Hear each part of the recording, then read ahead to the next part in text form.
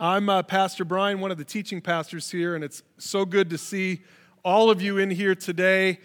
You got the memo that today would be the most awkward sermon of the whole year because we're in a Greater Love series, and today, as we've been talking about the three types of love that the Greek language has for the one-word love that we have, when you read your Bibles, you read the word love in there in the New Testament, and we have one word, and in Greek there are four words. So unless you have a Strong's Concordance, which you can get, I highly recommend that you grab one of those. You can get one digitally these days.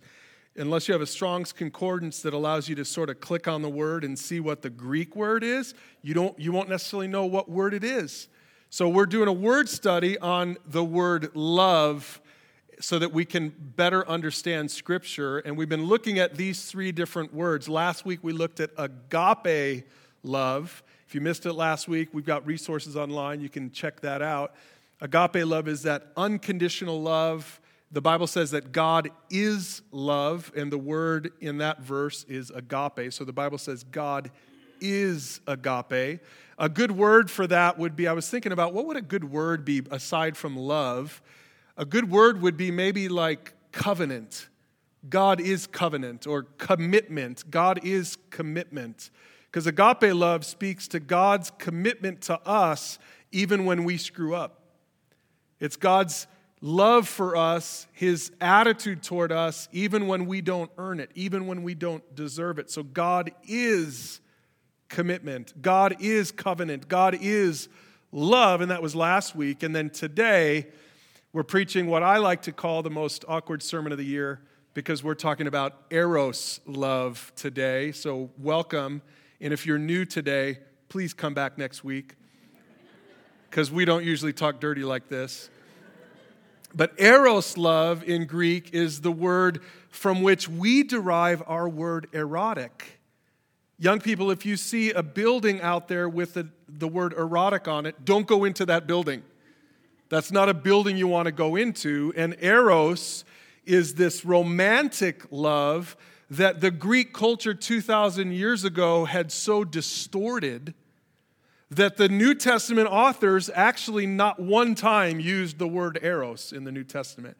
You won't find the word eros anywhere in the New Testament. However, it is a concept that is very much God's concept.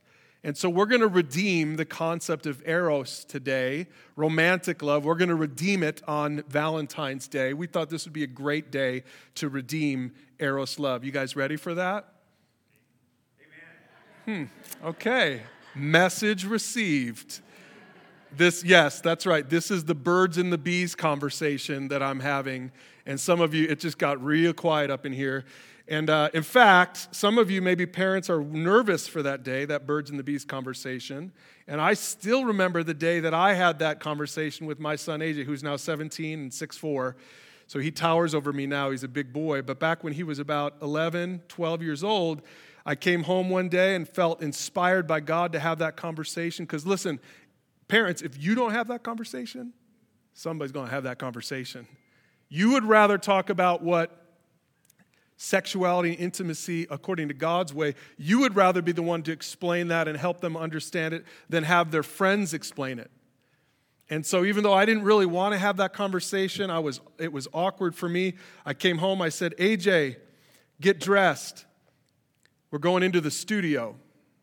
This was back at the time when we were actively building the Pursue God Kids content out. Some of you remember, if you've been here for a while, AJ was in a lot of those videos.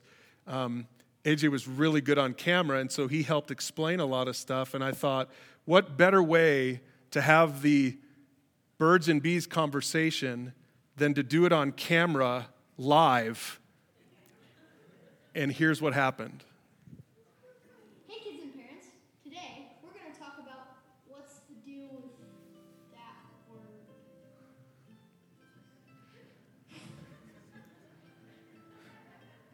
Okay, buddy, here's the first thing you need to know. Sex is not a dirty word. Now, I'm not saying you should use the word a lot or even talk about it a whole lot. You should just do that with your parents right now. But you need to know it's not a bad thing. It's not a dirty word. See, sex is something that God made just for marriage, and it's a good thing. Why don't you read that scripture verse? Ephesians 5:31. As the scripture says, man leaves his father and mother and is joined to his wife, and the two are united into one. See, what that verse is saying is that God gave us sex as a gift, and it's something for a husband and a wife. So someday, when you get married, you'll learn more about it. You'll learn why it's such a gift. Now listen, sex is more special than your friends even know. As you get a little bit older, you're going to hear this word more and more. You need to know it's a special thing, even if your friends don't think of it like that.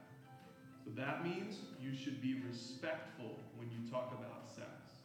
And that starts today. Well, kids and parents, now you're ready to have a conversation. Use that workbook to help you talk about it, and we'll see you for the next lesson. So that's actually a 3-part parent and kid series on pursuegod.org. If you go to our series page and go down to the family section, you'll see it there. So I encourage you to use that resource. True story.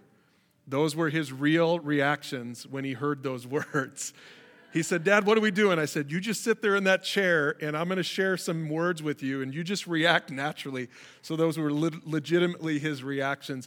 And it's a great way to get that conversation going with your kids. It's helpful for kids, I think, to feel like it's not just you and them, that the kids are a part, that there's another kid a part of that conversation. So I encourage you to have that conversation. In fact, my daughter, who's graduated from college, she's graduating this year from college, she's still a little bit bitter at us. She's like, Dad, you never had that birds and bees conversation with me.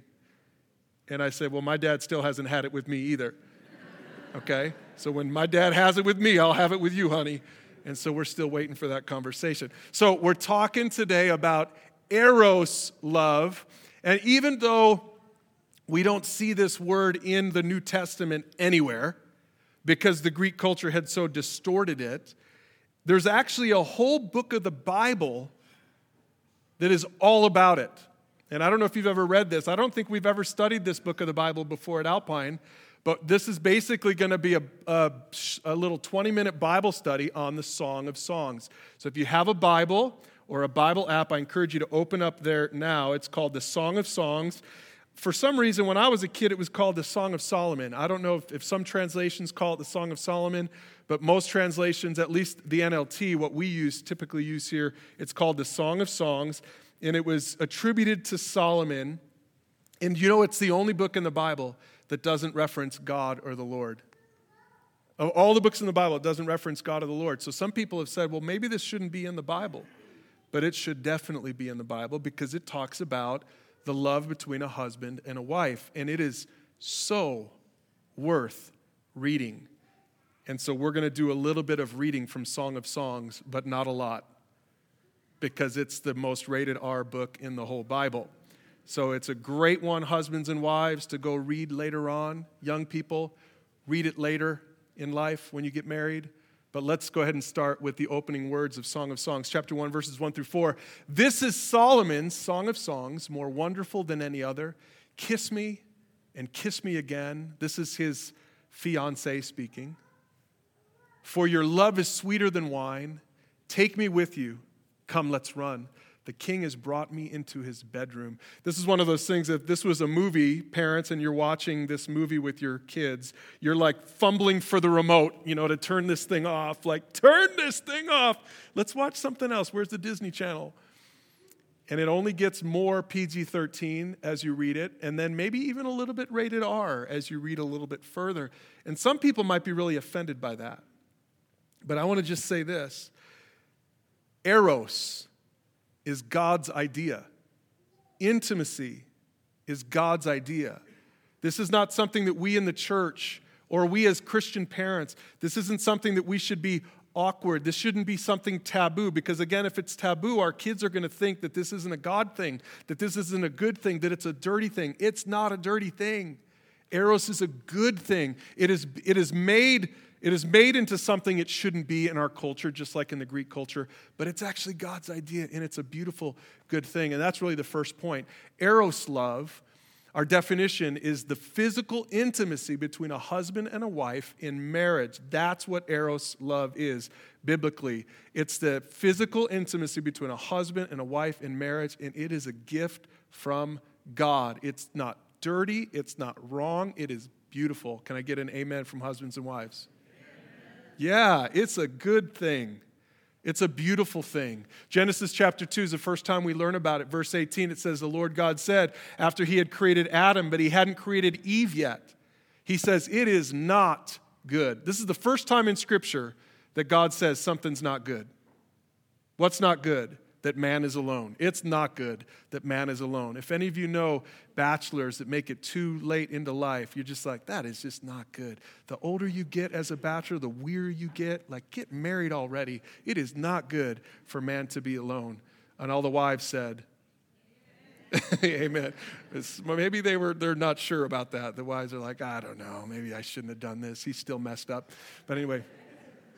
So it says right there, this explains why a man leaves his father and mother and is joined to his wife, and the two are united into one. You know that is in reference in part to sexual intimacy within marriage.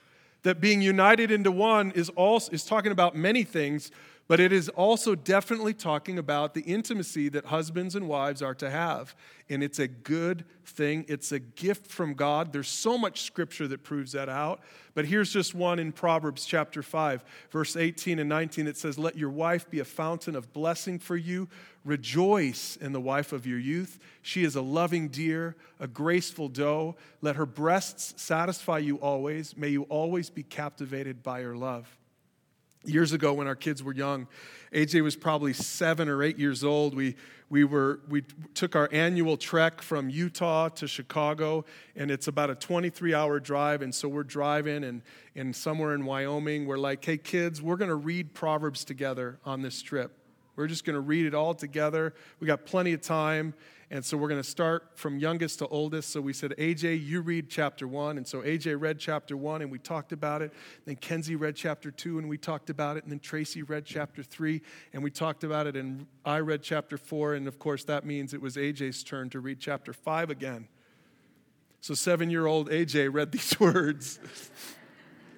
And then we stopped reading Proverbs together as a family. But this kind of concept is all over the Song of Songs. And so let's take a look at it. And we're going to try to be, again, we're going to be respectful of the fact that there are kids here today. But I just want to show you some of this. In chapter 4, it says, you have captured my heart, my treasure, my bride. Again, Song of Songs is this love poem there's kind of just back and forth between the bride, the woman, the young woman that's going to get married to Solomon, and Solomon, the king. And it's just this beautiful love story between these two. In fact, it's one of the very few times in ancient literature where a woman is speaking like this to a man.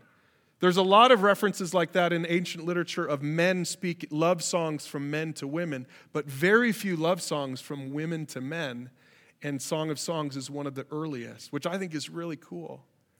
And so here it is, by chapter 4, they're married. You should know, if you study this and if you read this, that in chapters 1 and 2 and in most of chapter 3, they're not married yet. So it's before their wedding day, and then at the end of chapter 3, they get married, and then chapter 4 to the end is speaking about their marriage and their time together. And so that's why we see the word bride here, because by chapter 4, he calls her his bride, but not until then. You have captured my heart, my treasure, my bride. You hold it hostage with one glance of your eyes, with a single jewel of your necklace.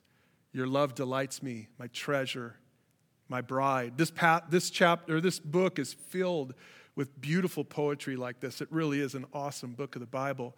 He goes on in chapter 8, it says, place me like a seal over your heart, like a seal on your arm. Again, kind of referencing this covenantal, this vow, this marital vow that they had taken. For love is as strong as death. Its jealousy as enduring as the grave. And as we read on in Song of Songs, we're going to see that this is true. And I think many of us will relate to this in marriage. Eros, real biblical eros, the good kind of eros, not the bad kind of eros, not the lust stuff, but the good eros. Eros intensifies with selflessness. That's the agape love of last week. The more agape you show your spouse, the more eros you'll enjoy with your spouse. So eros is intensified with selflessness, but it's diminished by selfishness. And I want to encourage you young people in here, like, pay attention to this point, because I want you to have eyes open with young women. I want you to have eyes open with the young men that are trying to court you. And I want you to look for the agape that's at the root of biblical eros, not the Greek concept of eros that is so lust-filled and there's no depth to it. Eros, biblical eros, is diminished by selfishness, but it's intensified with selflessness. And in marriage, you guys will know this, husbands and wives, you know this is true. Good eros takes work, doesn't it? There's a book out there. If you want a good book on this, there's a book. I think the title of the book is Sex Starts in the Kitchen. And before you get carried away with what that might mean, that just means that husbands, when you serve your wives, when you do the dishes, when you love your wife in the kitchen, then it's going to intensify your eros relationship. It's going to make it better for both of you. And that is such a true statement. And we actually see it in the book of Song of Songs. I want to look at this together. In chapter 1, it says in verse 5, this is the bride or the fiancé writing. She says, I am dark but beautiful, O women of Jerusalem. Dark as the tents of Kedar, dark as the curtains of Solomon's tents. And then she says this really strange thing that if you don't understand the context for this, you might not understand what she's talking about. She says, don't stare at me because I'm dark. See, back then, if you had a nice, beautiful tan, that wasn't a good thing. Back then, if the more pasty white you could be, the more beautiful you were in their culture 3,000 years ago. They wouldn't have tanning beds. That would not have been a thing 3,000 years ago. And part of the reason for that is because if you were a common laborer and you worked in the fields, then you would be in the sun all day and you would be tan. And the message that would send to everyone else is that you were a commoner. And so it was more beautiful to be pasty white than to be a commoner. And this is really indicating to us that she probably was a commoner. She was probably a common peasant who is now being engaged to the King Solomon. And so here what we see in this, what I want you to see in this is probably some insecurity bubbling up. Does this bring you back to your junior high days, everybody? She says, don't stare at me because I got a zit. Don't stare at me because I'm dark. The sun has darkened my skin. So you can see in chapter 1, you can see some insecurity in this fiancé. And many of you will know that the closer you get to someone, the more intimate you get with someone, husbands and wives, how true is this? The more vulnerable you feel, the more it can intensify your insecurities and bring out your insecurities. In fact, we see it in chapter 5. In chapter 5, now this is after they're married, but apparently she has a nightmare. This apparently is her describing a nightmare that she has. I slept, but my heart was awake when I heard my lover knocking and calling. I opened to my lover, but he was gone. My heart sank. I searched for him, but couldn't find him anywhere. I called to him, but there was no reply. What we see here is something that maybe some of you experienced after you got married, is just this anxiety that you feel about maybe being left. This anxiety, does he really love me? And I think that's what we see in her. We see this young bride that is questioning the love that her husband has for her. And why not? He's the king. And she's just probably a commoner. But I want you to see his response. I want you to see the king's response. And in particular, I want you to see how he works for her. I want you to see how intentional he is. And husbands, this is a great lesson for all of us. He says this in chapter 6 in response to this. He says, you're beautiful, my darling. Even among 60 queens and 80 concubines and countless young women, I would still choose my dove, my perfect one. I love it. He's addressing her anxiety. He's addressing her insecurity. He's addressing her fears with words of affirmation. He's praising her. He's loving her. This is something that I've had to learn to do with my wife, that her love language is words of affirmation. I've had to learn to do that because I'm not natural at that. Good eros takes work. If you don't know your spouse's love language, get to know it. And the whole idea there is you want to love them in their love language, not in yours, not in what comes natural to you, because it doesn't take work to do what comes natural to you. It takes work to do what they need, to love them the way they want. This would have been hard for me to use words of affirmation because it's not the way I was raised. It's not in me. It's not what I need. And so because I don't need it, I project what I need on my wife. And that's not what she needs. And so that's that work side of love. And here King Solomon is doing it. In fact, in chapter 7, and we're going to edit this out for the sake of the kids in here, but in chapter 7, we see 9 body parts praised by the husband. So here she is, she feels insecure. And in chapter 7, again, I'll let you read that for yourself, husbands and wives. I encourage you to read that later on with your spouse. What a great Valentine's Day reading. Young people, stay away from it, please. But he praises 9 body part. It really is pretty incredible. And it's awesome to read, actually. It really is awesome to read. And so then here's her response in chapter 10. I love this. This is the bride now responding. Now that she's been loved by her husband, now that she's been calmed by her husband in her insecurity and in her fear, she says, I am my lover's, and he claims me as his own. I love that. And that probably doesn't mean that was the end of it. I'm sure he had to continue to come and love her the way that she needed to be loved. And I'm sure that if we read Song of Songs Part 2, that there'd be more of the same, because that's just how marriage is there's ups and downs, and you're always trying to meet each other's needs and love each other the way that you need to be loved. And we're all imperfect at it. But I love the response as far as we can see it here in this chapter, that she realizes that his love for her is solid and it's not going anywhere. And that's eros love. That's the way that God intended for it to be in our marriages. And there's one more thing. I know that you young people in here are like, come on, let's get over with it. Let's beat the Baptists to Chili's. Like, I'm done with this. But I've got a message for you today, young people. Today's culture, just like the Greek culture, has a distorted view of eros. I think that we probably live in a culture unlike any other culture in history. The only time in history that we're more messed up when it comes to love is probably now. The Greek culture was so jacked up, and I think we're even more jacked up. And so I think that's why I think it's important for us to understand what God's word has to say.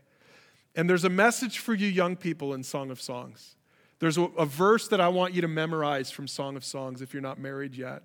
And the message is to not awaken love until the time is right. We actually see that verse 3 different times in this 8-chapter book of the Bible.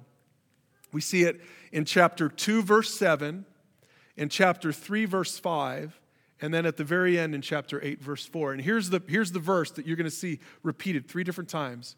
And it's the woman speaking, it's the bride speaking, or the fiance actually, in chapter 2 and chapter 3. She says, promise me, O women of Jerusalem, not to awaken love until the time is right.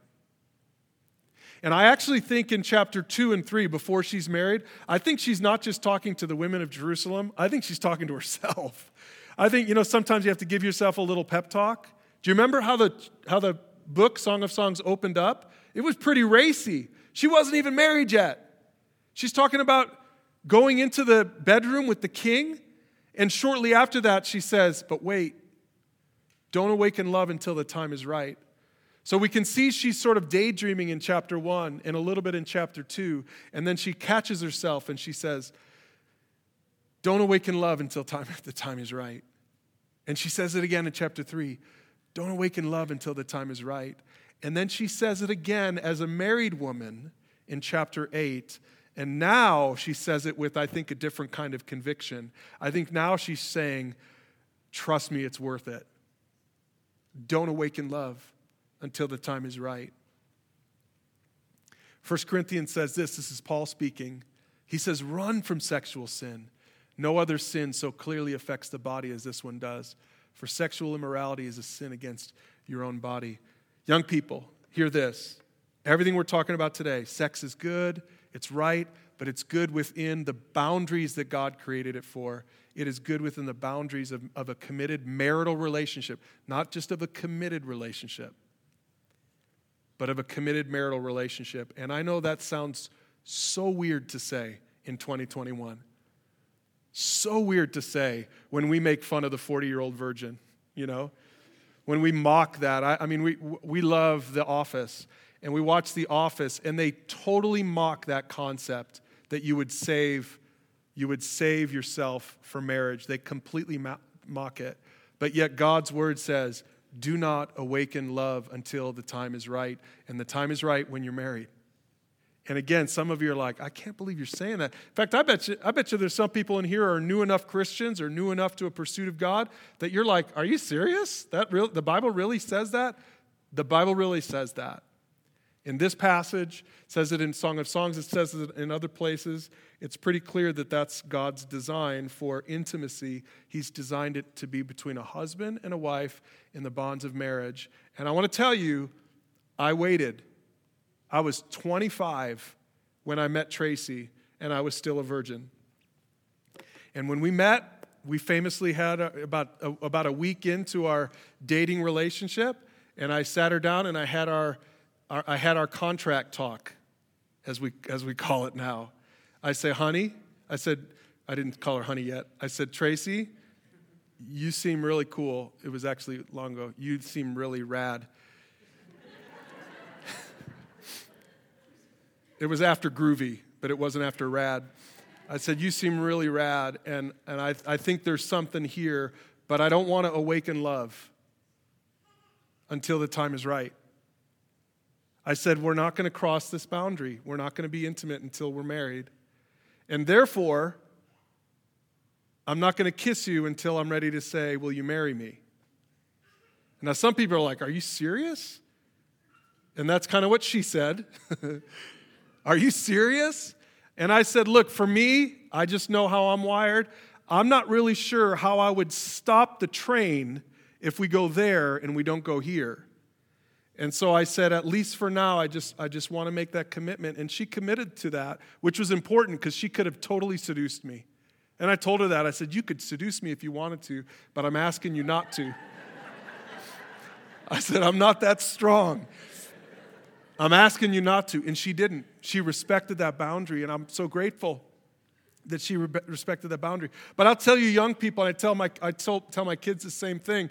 The day I asked her to marry her, we got rid of that kissing boundary, and that's when it got so difficult. For our engagement now, it was so much harder. By the grace of God, we never crossed that boundary. But it was so much more difficult after we eliminated that one boundary. And I just want to tell young people this again. It's in Song of Songs. Do not awaken love until the time is right. Do not awaken love until the time is right. I tell my son that. My 17-year-old, he's almost 18 years old. And I've told him that. Don't awaken love. And it is even more difficult in today's culture, because you guys have so much more that's thrown at you. But I still believe that you can honor God in that area of your life. And I believe you will be so glad if you do that. Let's go back to Song of Songs. It says this, just a couple more verses. She says this. Now remember, she's married now, and she's speaking to other younger unmarried women. And she says this, I was a virgin like a wall. And the term there is like she put up a boundary and she said, nope. It's like a vault. And I'm so grateful that my daughter has done this with young men in her life. In fact, all of her friends in high school said she was like a bank vault. And all the dads said, amen. And I said, great job, honey, because I want her to recognize how precious she is. I don't want her to feel like she has to open up that vault for just any guy. She understands that she's beautiful. She understands that she's precious. She understands that God loves her and that God has a man for her. And I want that man to treat her like Solomon treated this woman in Song of Songs. She says, I was a virgin like a wall. And then she says this, when my lover looks at me, he is delighted with what he sees. And I love that message in Song of Songs. And I have to say right now, for many people in here, because of the culture we live in, for many people in here, right now, what's going on inside of you is guilt and shame. And that is not the intention of this message. It is way more normal in our culture today to do love the way our culture says to do love the way the Greek culture said to do love. It is way more normal to do love that way than to do eros love the way the Bible says. And I get it. So many people have made mistakes. And I want you to know God's grace is enough. it's sufficient, and he can make us new, and he can restore us, and he doesn't hang that sin over our head. So for the many people in here who are feeling that way, I just want you to know that's not the point of this message. I want you to know that you can have freedom, you can have forgiveness in Jesus Christ, and God can make things new, and that's awesome, and that is so true. But I also know there are some people in here that need to hear this message. Do not awaken love until the time is right. And if you did awaken love, you can say, I'm going to create a new boundary. We talk to young couples all the time who are dating, who've crossed that boundary, and then they realize what God's word says, and it goes against our culture. And we say, look, it's okay. Just make a fresh commitment now. Don't cross that boundary. And man, their relationships have been blessed when they do that. And so I challenge you to make a commitment to see Eros love the way God says to see it. And I want to end with this passage, because love, Eros, of all the loves, is by far the most dangerous love. Agape isn't dangerous. Phileo, we'll see next week, isn't dangerous. Eros love is so dangerous. And that's really what I want to end with. It says in Song of Songs, chapter 8, verses 6 and 7, love flashes like fire, the brightest kind of flame. Many waters cannot quench love, nor can rivers drown it. Now that can be a good thing or that can be a bad thing. Fire can be good, it can purify, and it can also destroy. And let me just encourage you, Eros love is a flame. It is a fire, and it can be purifying or it can be destructive. And I pray that you would look at it God's way, that you would say, God, let me see your greater love. It's so much greater than the world's version of it. This love, the love that we see in Song of Songs, is a greater love because it has at its base agape, the agape love of God. And so I invite you to sign up for that kind of love. Let's pray together. Lord, I pray that you would help us to receive your instruction today. We don't talk about this hardly at all. I don't know that I've ever preached a message like this before. And so, God, I pray that you just would let this truth of your word take root in our hearts. And I pray, God, for young people in here, for the young women and the young men, that you would allow them to make a commitment not to awaken love until the time is right. And I pray for the married couples in here, Lord, that they would be committed to have the agape love at the base of their Eros love. Lord, that they would love selflessly. And God, that you would bless husband and wife for doing so. And I pray for the people in here who are heartbroken today, because love is a flame, love is a fire, and there are many people in here who have just been burned.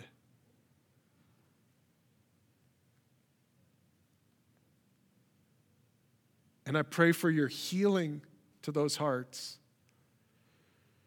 I pray, Father God, that you would be the Father we need, that you would be the love that we need, that your agape would cover over a multitude of sins that we've committed or sins that were committed against us.